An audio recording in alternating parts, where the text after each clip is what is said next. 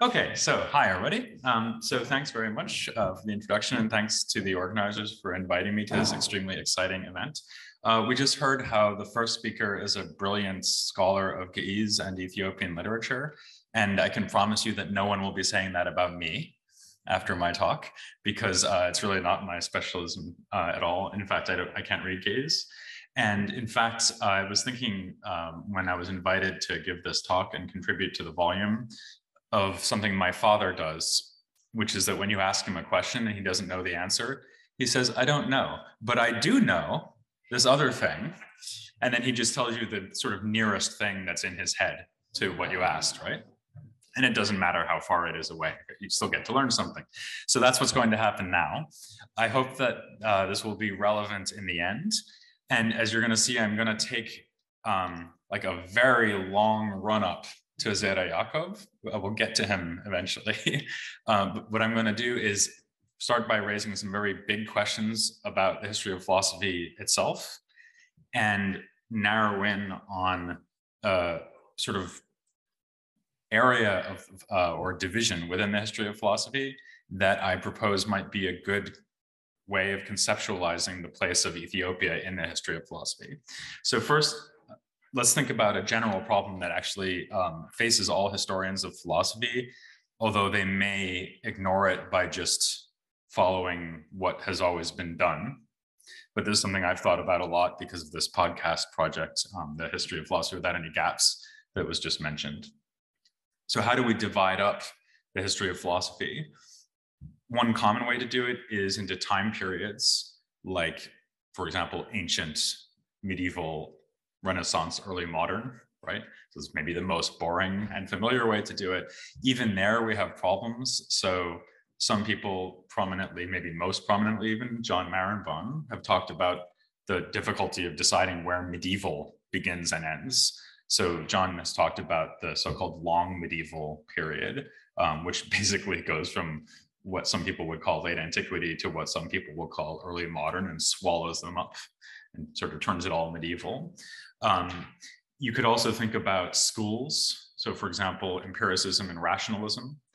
And those could, of course, cut right across chronological periods or cultural divisions. You could, of course, also think about cultures.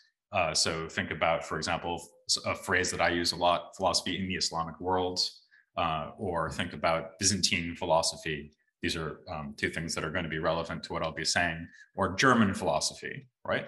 So these are defining or dividing philosophy by cultures, maybe by languages. And that's, I think, a legitimate thing to do as well. In fact, all three of those things are legitimate. And you could imagine other examples. So for example, philosophy done by women, right? Now, I think debates about this sort of issue often fall prey to a tacit assumption, which as soon as it's articulated, you see is obviously wrong, namely that there's just one best way to do this, right? So you can argue about the merits of, for example, a long versus narrow Middle Ages, right? But it's not like, you know, Charlemagne sent out a letter to everyone in Central Europe and said, news, the medieval period is beginning, please act accordingly, right? So there's no fact of the matter about where philosophy is divided. Rather, there's more and less useful ways of doing it. And I think it's important to be open to the idea that we might want to use multiple divisions in our own work, right? So for example, I both use chronological and cultural dividing terminology. And I also, like written papers that are about the idea of women in the history of philosophy or women in the history of ancient philosophy, sort of two overlapping divisions. So what I'm going to propose now is not intended to replace anything. So if you're like a fan of, say, late ancient or medieval or Byzantine philosophy, then you shouldn't think that I'm kind of coming for you and trying to put you on the dustbin of history. This is supposed to be a supplementary way of thinking about a way of dividing the history of philosophy. And I would tentatively call it Eastern Christian philosophy, although I'm open to other ways of describing that. I mean, Eastern obviously has the potential problem that it sounds like we're describing it as being east of us. And then there's this problem of who are we, right? But really all I mean by Eastern is not Western, and Western means the Latin speaking West, right? So obviously that's problematic in various ways, but it might be a pragmatically useful designation.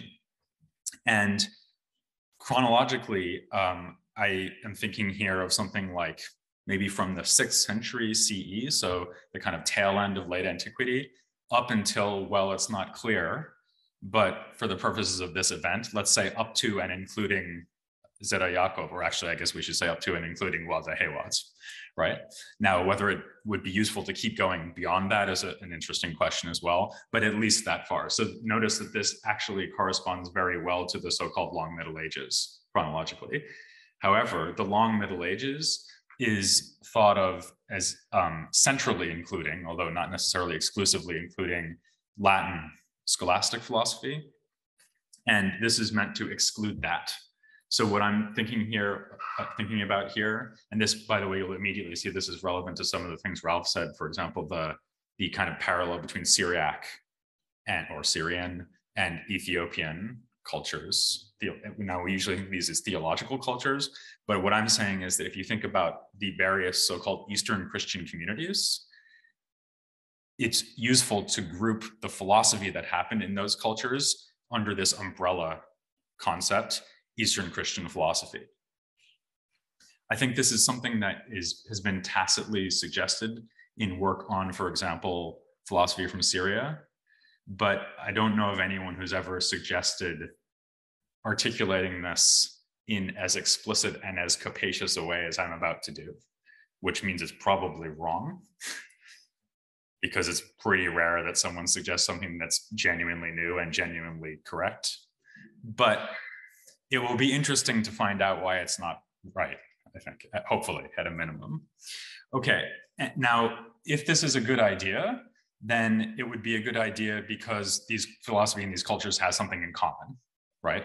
So there should be something, as I said before, there's various ways of dividing up the history of philosophy. So this way will only be a worthwhile way to divide up the history of philosophy if it turns out to be illuminating in some fashion. And what I'm going to suggest is illuminating about it is that there are some striking common features that run through these cultures. Of course, they're not going to necessarily be exclusive to these cultures. So, for example, my first case will be the prevalence of philosophical translations. And obviously there were translations into Latin as well, right? So not every commonality is going to mark off Eastern Christian philosophy from Western Christian philosophy or anything else. But I'm hoping that together the three factors I'm going to mention, maybe especially the third one, kind of come together to form a set of features that these cultures share, and then makes us see that they kind of resonate with each other, and then it would be useful to think further about how they interrelate. Okay, so my first commonality is, in fact, the prevalence of translations. So if you think about the various languages I've mentioned before, or back on this slide, right? So we have Syriac, which I already mentioned, Georgian, Armenian, Arabic, Coptic, and maybe one could go on. These are all languages into which philosophy was translated.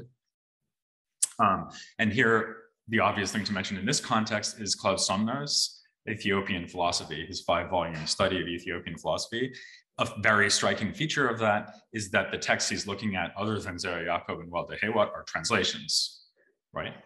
And some of them are, so a couple of the texts, the Physiologus and the Tale of Secundus, are works that were very popular choices for translation into a variety of languages. I'll come back to that.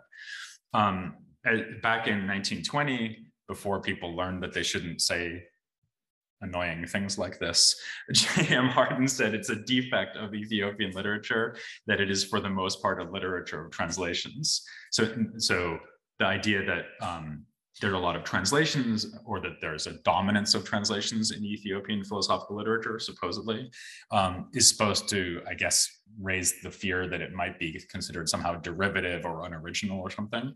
But as Ralph will have just learned, there's nothing more intellectually challenging than translating a work of philosophy into another language, right? So actually, and as someone who has done my fair share of translating philosophy into English, I would say that this is a very impressive feature of philosophy in Eastern Christian cultures, right? I mean, anyone can sit down and write a work of philosophy. Translating a work of philosophy, that's hard. So it's of course not only true of the Ge'ez tradition, it's also true of all of the cultures I mentioned, and in some cases in a way that's pretty much only known to specialists. So for example, maybe I should have waited to show this slide and asked whether anyone can name me a philosophical translation into Armenian, but there are some. So in particular, around the time of and coming out of the Alexandrian school of commentaries and translations on Aristotle, we then have works in Armenian on Aristotle's logic. So you might compare this to like what Boethius was doing into Latin, including by the wonderfully named David the Invincible. So there are translations into Armenian of both Aristotle and Plato. There are even translations of commentaries on Aristotle into Armenian.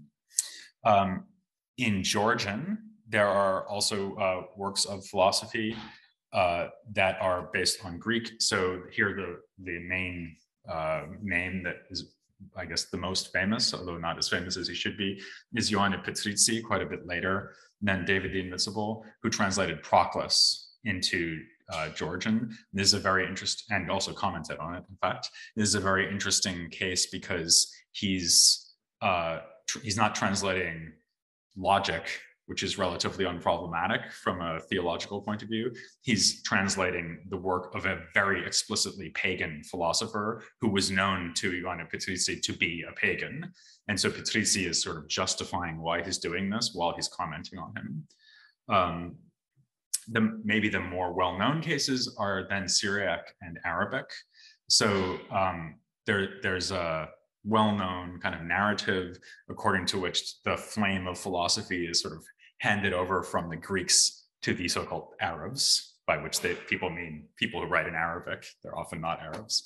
Sometimes they are. That leaves out Syriac, right? So Syriac is a sort of bridge language between the Greek and the Arabic traditions.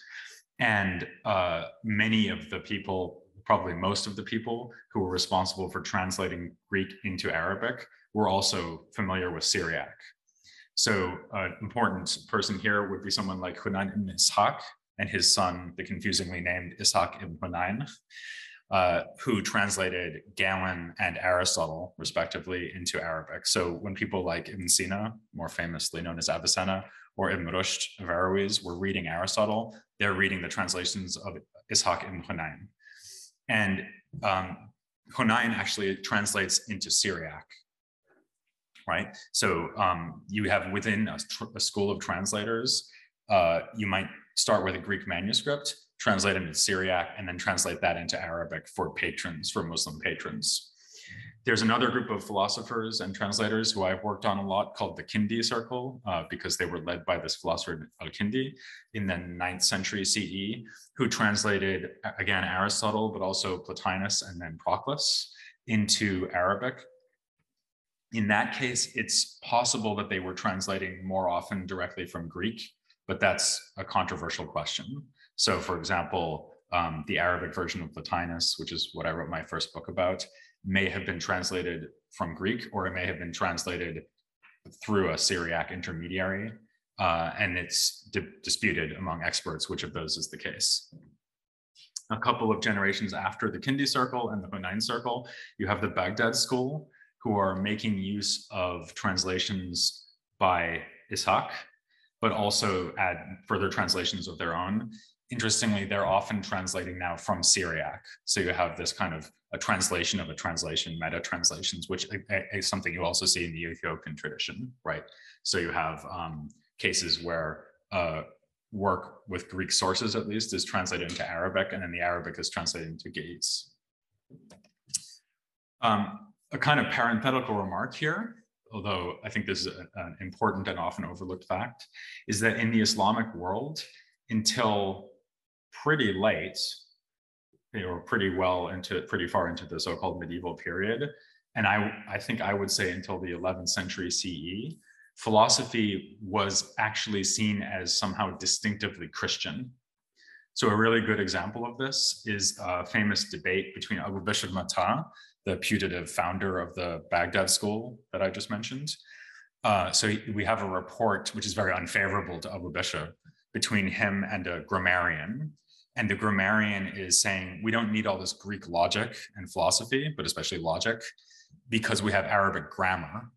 And the standards for speaking correctly and saying true things in Arabic is Arabic grammar, not this kind of pedantic and sort of show-offy Greek stuff, right? So this is something that you would only, so it's like very polemical, right? There's an attack on logic taken from the Greeks. And it's clear that this grammarian, Sidafi, who's criticizing Abu Bishr, thinks of logic as something Christians do. So for example, he says things like, well, your logic hasn't stopped you from saying that the same thing can be both 1 and 3, right? And that seems like a pretty bad mistake. So mocking the Trinity, for example. So I think that actually persists in the Arabic-speaking milieu, probably up until Ibn Sina. So it's Ibn Sina who comes along and puts his stamp on this word falsafa and turns philosophy into something that is distinctively Muslim in a sense. And as soon as he does that, Muslim theologians start reacting to it in a much more hostile and also engaged way. There's a very complicated story about that. But my point is that we often think of philosophy in the Islamic world as something that's really all about Muslims. But actually, until sort of 3 centuries into the story, it's mostly about Christians, actually. Or maybe not mostly, but there's a sense in which it has a lot to do with Christianity.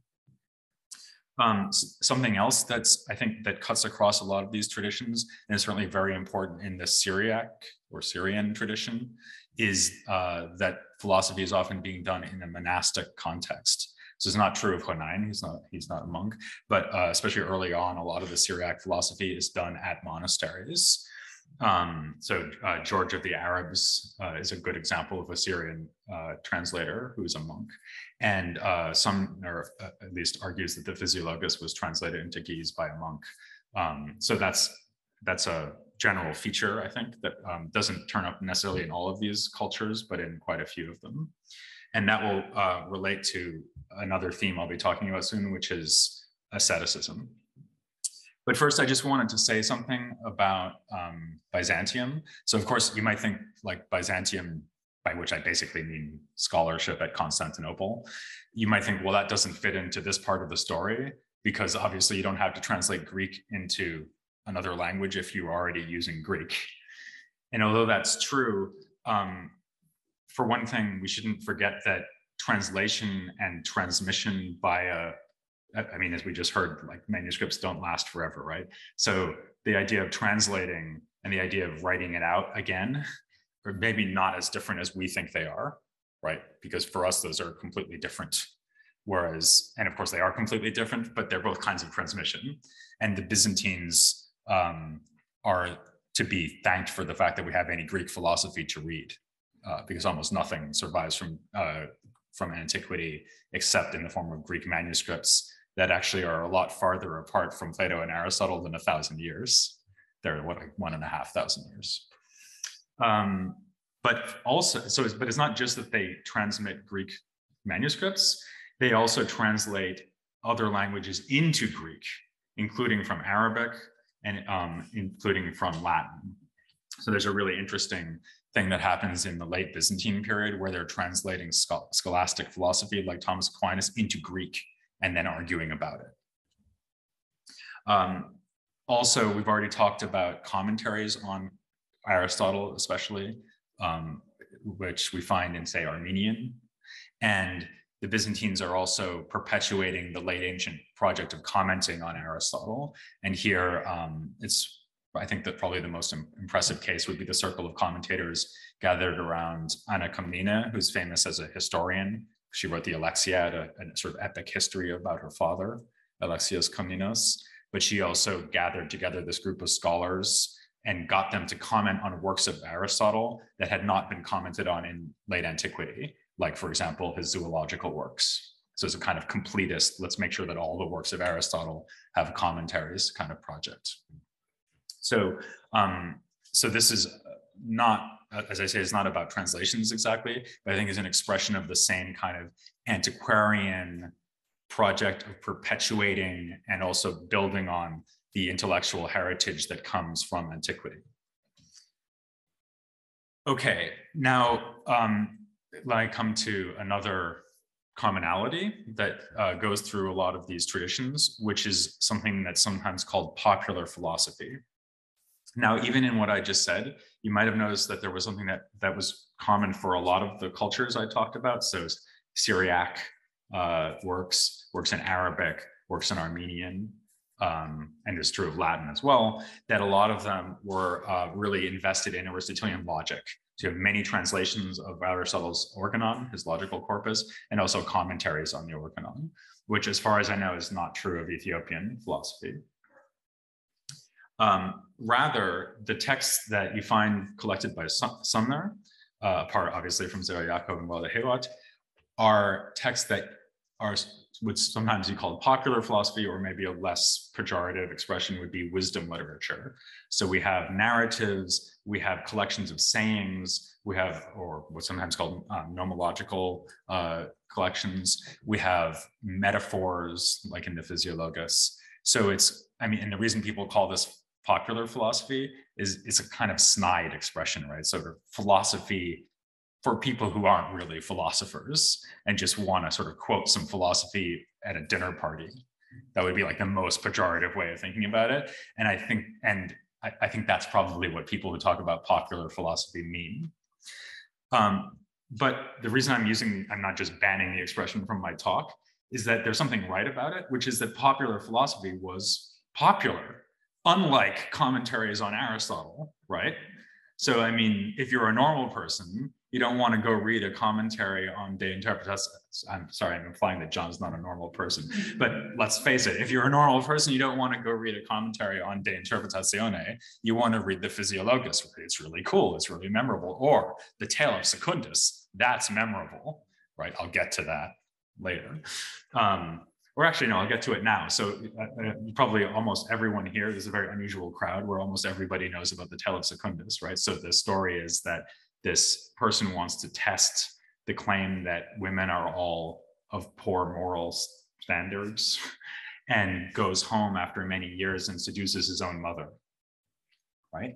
And comedy ensues, and bad things ensue, right? So the mother kills herself, he takes a vow of silence, he meets a king who then gets Secundus to share wisdom in writing, and says, will you write down your wisdom for me? And Secundus says, sure. No, Secundus says, and writes down the wisdom. So this was a very popular text. It was translated into many, many languages, which I list here on this slide. So it was originally in Greek, it was translated into Syriac, Armenian, Arabic, Latin, Old French, and Ge'ez. The Latin version was then further translated into not all, but many of the European vernaculars, including Icelandic. So this is an amazingly popular text. This beats any logical work by Aristotle. I don't know of a logical work by Aristotle that existed in this many languages. And I think that's really important. So I think it's important, and this is something that professional philosophers really forget. We forget that when the populations in these medieval cultures thought about what philosophy was, probably the first thing that came to mind was something like a collection of wisdom sayings or a work like the Tale of Secundus, and not Aristotle. At least they might know the name of Aristotle, but they might even think, oh, Aristotle, he's the one that said, assemble wisdom and not gold, right? Or something like that. because of course Aristotle, Plato, Socrates are often the mouthpieces for these wise sayings. By the way, something I alluded to before is another feature of translations that is especially true of popular philosophy. So popular philosophy is often translated into one language and then translated into another language. And of course, it often changes in the process. Even when it's not being translated, it's often rearranged. So you can easily like take a collection of sayings and make a smaller collection of sayings out of it, or take more than one collection of sayings, put them together, put together your favorites, right? Build your own nomological collection. Now, going back to the sort of the sense in which people use the word popular philosophy pejoratively, the thought behind that is presumably, well, this is philosophy for normal people because it's not very intellectually demanding, right? Like you don't need to know a lot, or you don't need a lot of training, or maybe you just don't even need to be very smart or something to understand and appreciate this stuff.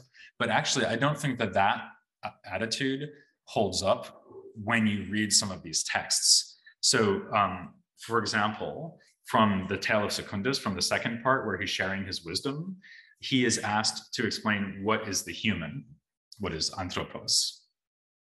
And he gives this sort of concatenation of descriptions: fleshly mind, spirited vessel, sensing receptacle, toiling soul, et cetera, et cetera, et cetera. So this is obviously the Greek version I'm quoting from here. Now, first of all, notice that the setup of the question is exactly what you would find in a Platonic dialogue. So TSD X, what is X? That's a question that you would find Socrates posing to an interlocutor. So this is the most standard way to frame a philosophical question in antiquity. And the answer is absolutely packed with technical terminology. So nous, pneumatic, aesthetic to mean sensitive, right? Phantasma. So these are all technical terms from Greek. And maybe you won't recognize the technical terms, but maybe you will. And if you do, you'll understand the passage much better, right? So I think it's just not true that so-called popular philosophy is sort of low power in terms of its intellectual content. But even more so, it's not undemanding in another sense, because it's very demanding ethically. It demands a lot of us as readers, not because it's hard to read. In fact, it's usually easy to read, and it's also memorable, which is very important. In fact, the whole point may be that it's easy to remember because you can recite it, right? Sort of wisdom sayings or things you can say to yourself, right? Like when for example, if I'm tempted to do something greedy, I can think, oh, Aristotle said, acquire wisdom, not gold, right? And it reminds me to behave well, right? But it's more than just don't be greedy. A lot of this literature pushes you towards truly heroic standards of behavior. And here we come back to monasticism, right? So the idea sort of put forward as a moral ideal in a lot of this popular literature is the sort of thing we associate with late ancient desert fathers and mothers, right? So living out in a cave, you can probably figure out where I'm going with this eventually.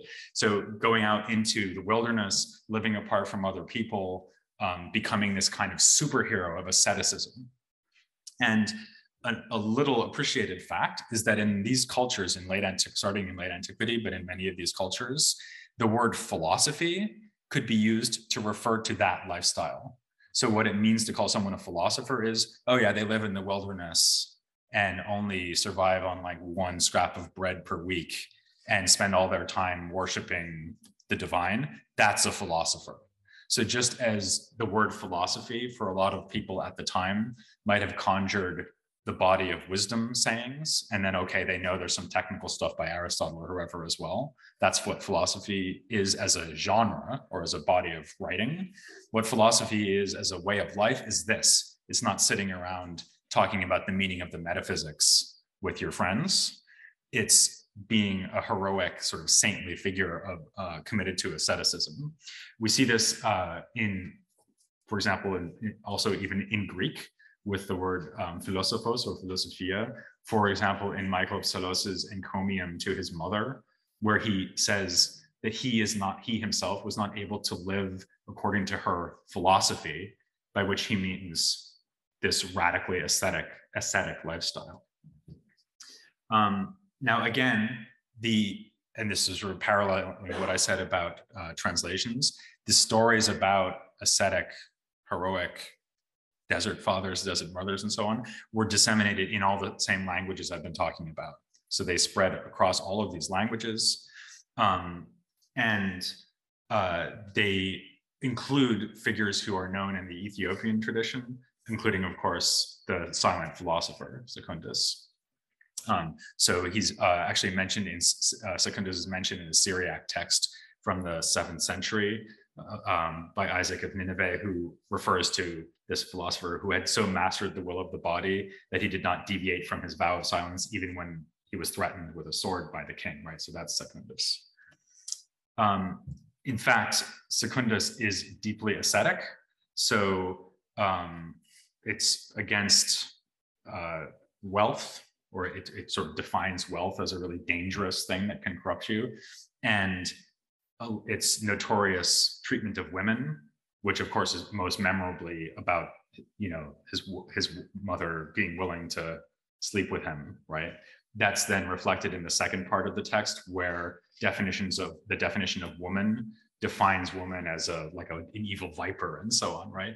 Now, we read that today as just straightforward misogyny, but the context for understanding it is that women are sort of like money. They're things that tempt men who are trying to live an ascetic lifestyle, right? So a lot of this literature about men who go out into the wilderness, what they're trying to escape from is, of course, wealth, corruption, luxury, but also women and the temptations of women. And I'm not saying this is good, obviously, but I think it's to be understood within that intellectual context. Now, a work that's very interesting in this respect later on in the Ethiopian tradition is The Gate of Faith by Enbakom, who was a Muslim who went to Ethiopia and converted to Christianity. And this work is very ascetic, and it's also full of wisdom literature, so-called popular philosophy. So he quotes great philosophers, right? Like Plato and Socrates, who appears in a lot of the popular philosophy from all these various cultures. So actually, this is something I've been thinking about for quite a while, well before I got interested in Zera Yaakov, well before I'd even heard of Zera Yaakov, in fact, because that philosopher I mentioned earlier, Al-Kindi, has a collection of sayings by Socrates that have been somehow filtered through from the Greek tradition and then translated into Arabic. There's an interesting story here about Socrates in Arabic being confused or conflated with Diogenes the Cynic. So there's stories about Socrates was once sunning himself on his wine barrel, and then a great king came along and said, "What can I do for you, Socrates?" And Socrates says, "Stop blocking my sun," which is a famous story about Diogenes the Cynic, but here is ascribed to Socrates. And I was really amazed to see this. So the bottom text is from Enbakom, the top text is from Al-Kindi, and maybe I won't read them out because I'm running out of time, but they're incredibly similar. So it's in both cases, we have a hierarchy of causes, which basically goes back to Neoplatonic metaphysics. And the top text is ascribing this to Socrates, and the bottom text is ascribing it to Plato. These are centuries apart, like more than half a millennium apart, one in Arabic, one in Ge'ez, but showing how similar intellectual cultures were. Okay, and finally, and importantly, another thing that unites these cultures and sort of cuts across the linguistic divides is the use of philosophy to engage in religious debate. Now, actually, in what I've said so far, I haven't said that much about Christianity, right? I mean, even what I was just saying about asceticism could be true for ascetic pagans in late antiquity, and was also true of ascetics who were in non-Christian traditions. But I think there's something that's here very important about Christianity in Eastern cultures, and this really, I think, does distinguish it to some extent from the Western tradition, which is that these are Christians who are often living in majority non-Christian cultures, or at least living in close contact with other with proponents of other religions. So they're engaged in a lot of debate with these other faiths, and they're also engaged in debate within Christianity, right? And so between, for example, rival views of Christology. And again, Mbakam is a really good example of this, because as a convert from Islam to Christianity, he's attacking Islam with a lot of knowledge of the Islamic religion. So for example, he's able to quote from the Quran. It's reminiscent to me of, again, a text that was written much earlier, so sort of early on in Islamic history, in Syriac by the patriarch Timothy, where Timothy talks about a debate between himself and the Caliph Mahdi, a very polite debate. Of course, you would be polite if you're debating with the Caliph, right? You got to be careful. And Timothy is referring to things in the Quran, and Mahdi is referring to things in the Gospels, and they're using their knowledge of each other's faiths to refute each other. Something that is often sort of assumed, I think has never been proven, but seems kind of sensible, would be to assume that the reason why they're so interested in logic is that they can use logic as a kind of weapon in inter and intra-religious debate, right? So that may be one reason why they translated so many logical works. But I think just in general, the idea that philosophy could be used as a kind of rational tool for religious apologetics, but also even explaining the doctrines of your own religion against rivals, is something that you find in all of these cultures. Okay, so finally, just a last couple of minutes. Why is this all relevant to the current, what we're doing here this weekend? Well, of course, I've already shown you or tried to show you in various ways that the Ethiopian philosophy before Zera Yacob fits very neatly into everything I said about these other Christian cultures. And you can use that using the text mentioned, but you can show that using the texts that are discussed by Sumner. You can use it, use the Mbakam to make the same point. But I think that Zera Yacob makes a lot of sense in the context I just described in a variety of ways. So maybe the most obvious is the ascetic context of Zera Yacob's own story, right? So he literally goes to a cave and has all of his illuminative insights there. He's basically like a desert father, right? Who's then turns into a philosopher. And you might say, well, the fact that he turns into a philosopher, though, as we just heard, right? So people, you might worry, well, is that really, this is what you were saying, is like, is it a secular text or a religious text? We also have the much maligned Rossini saying, well, this could never have been written at that time and place, right? It's not marked by the blind faith that you would expect from an Ethiopian at that time. But from what I was just saying, especially about interreligious debate, you can see that it's not just unnecessary to make that assumption, it's completely false. Because one common feature of these Eastern Christian cultures was that they used reason to understand their own faith, to refute other members of their own faith, and above all, to refute members of other faiths.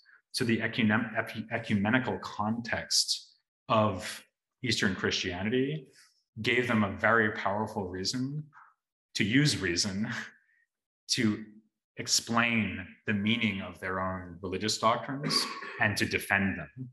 And so actually, I was thinking, Ralph, when you were talking about the kind of skeptical approach to religion, I think what looks to us like skepticism is in fact this. It's saying, well, if I'm going to be able to defend Christianity, I better be able to establish the truths of Christianity rationally, because if I can't, what am I going to do when the Copt comes? Or what am I going to do when the Muslim comes? And for this reason, and there'd be a lot more to say about this, it's actually, I think, a feature not just of Islamic culture, but of all of these cultures, that they favored the use of reason over the use of blind obedience to authority, which in Arabic was called taqlid. All intellectuals in Islamic culture, medieval Islamic culture, also early modern Islamic culture, and in Eastern Christian cultures, they look down on people who could not use reason to expound their religion and defend it. That's hoi polloi. That's the popular folk. If you can't explain your religion and defend it rationally, you're not a scholar. So when Zera Yacob says, I can explain and understand God using reason, he's not showing that he's a creature of the Enlightenment. He's showing that he's a creature of Eastern Christian philosophy. Thank you very much.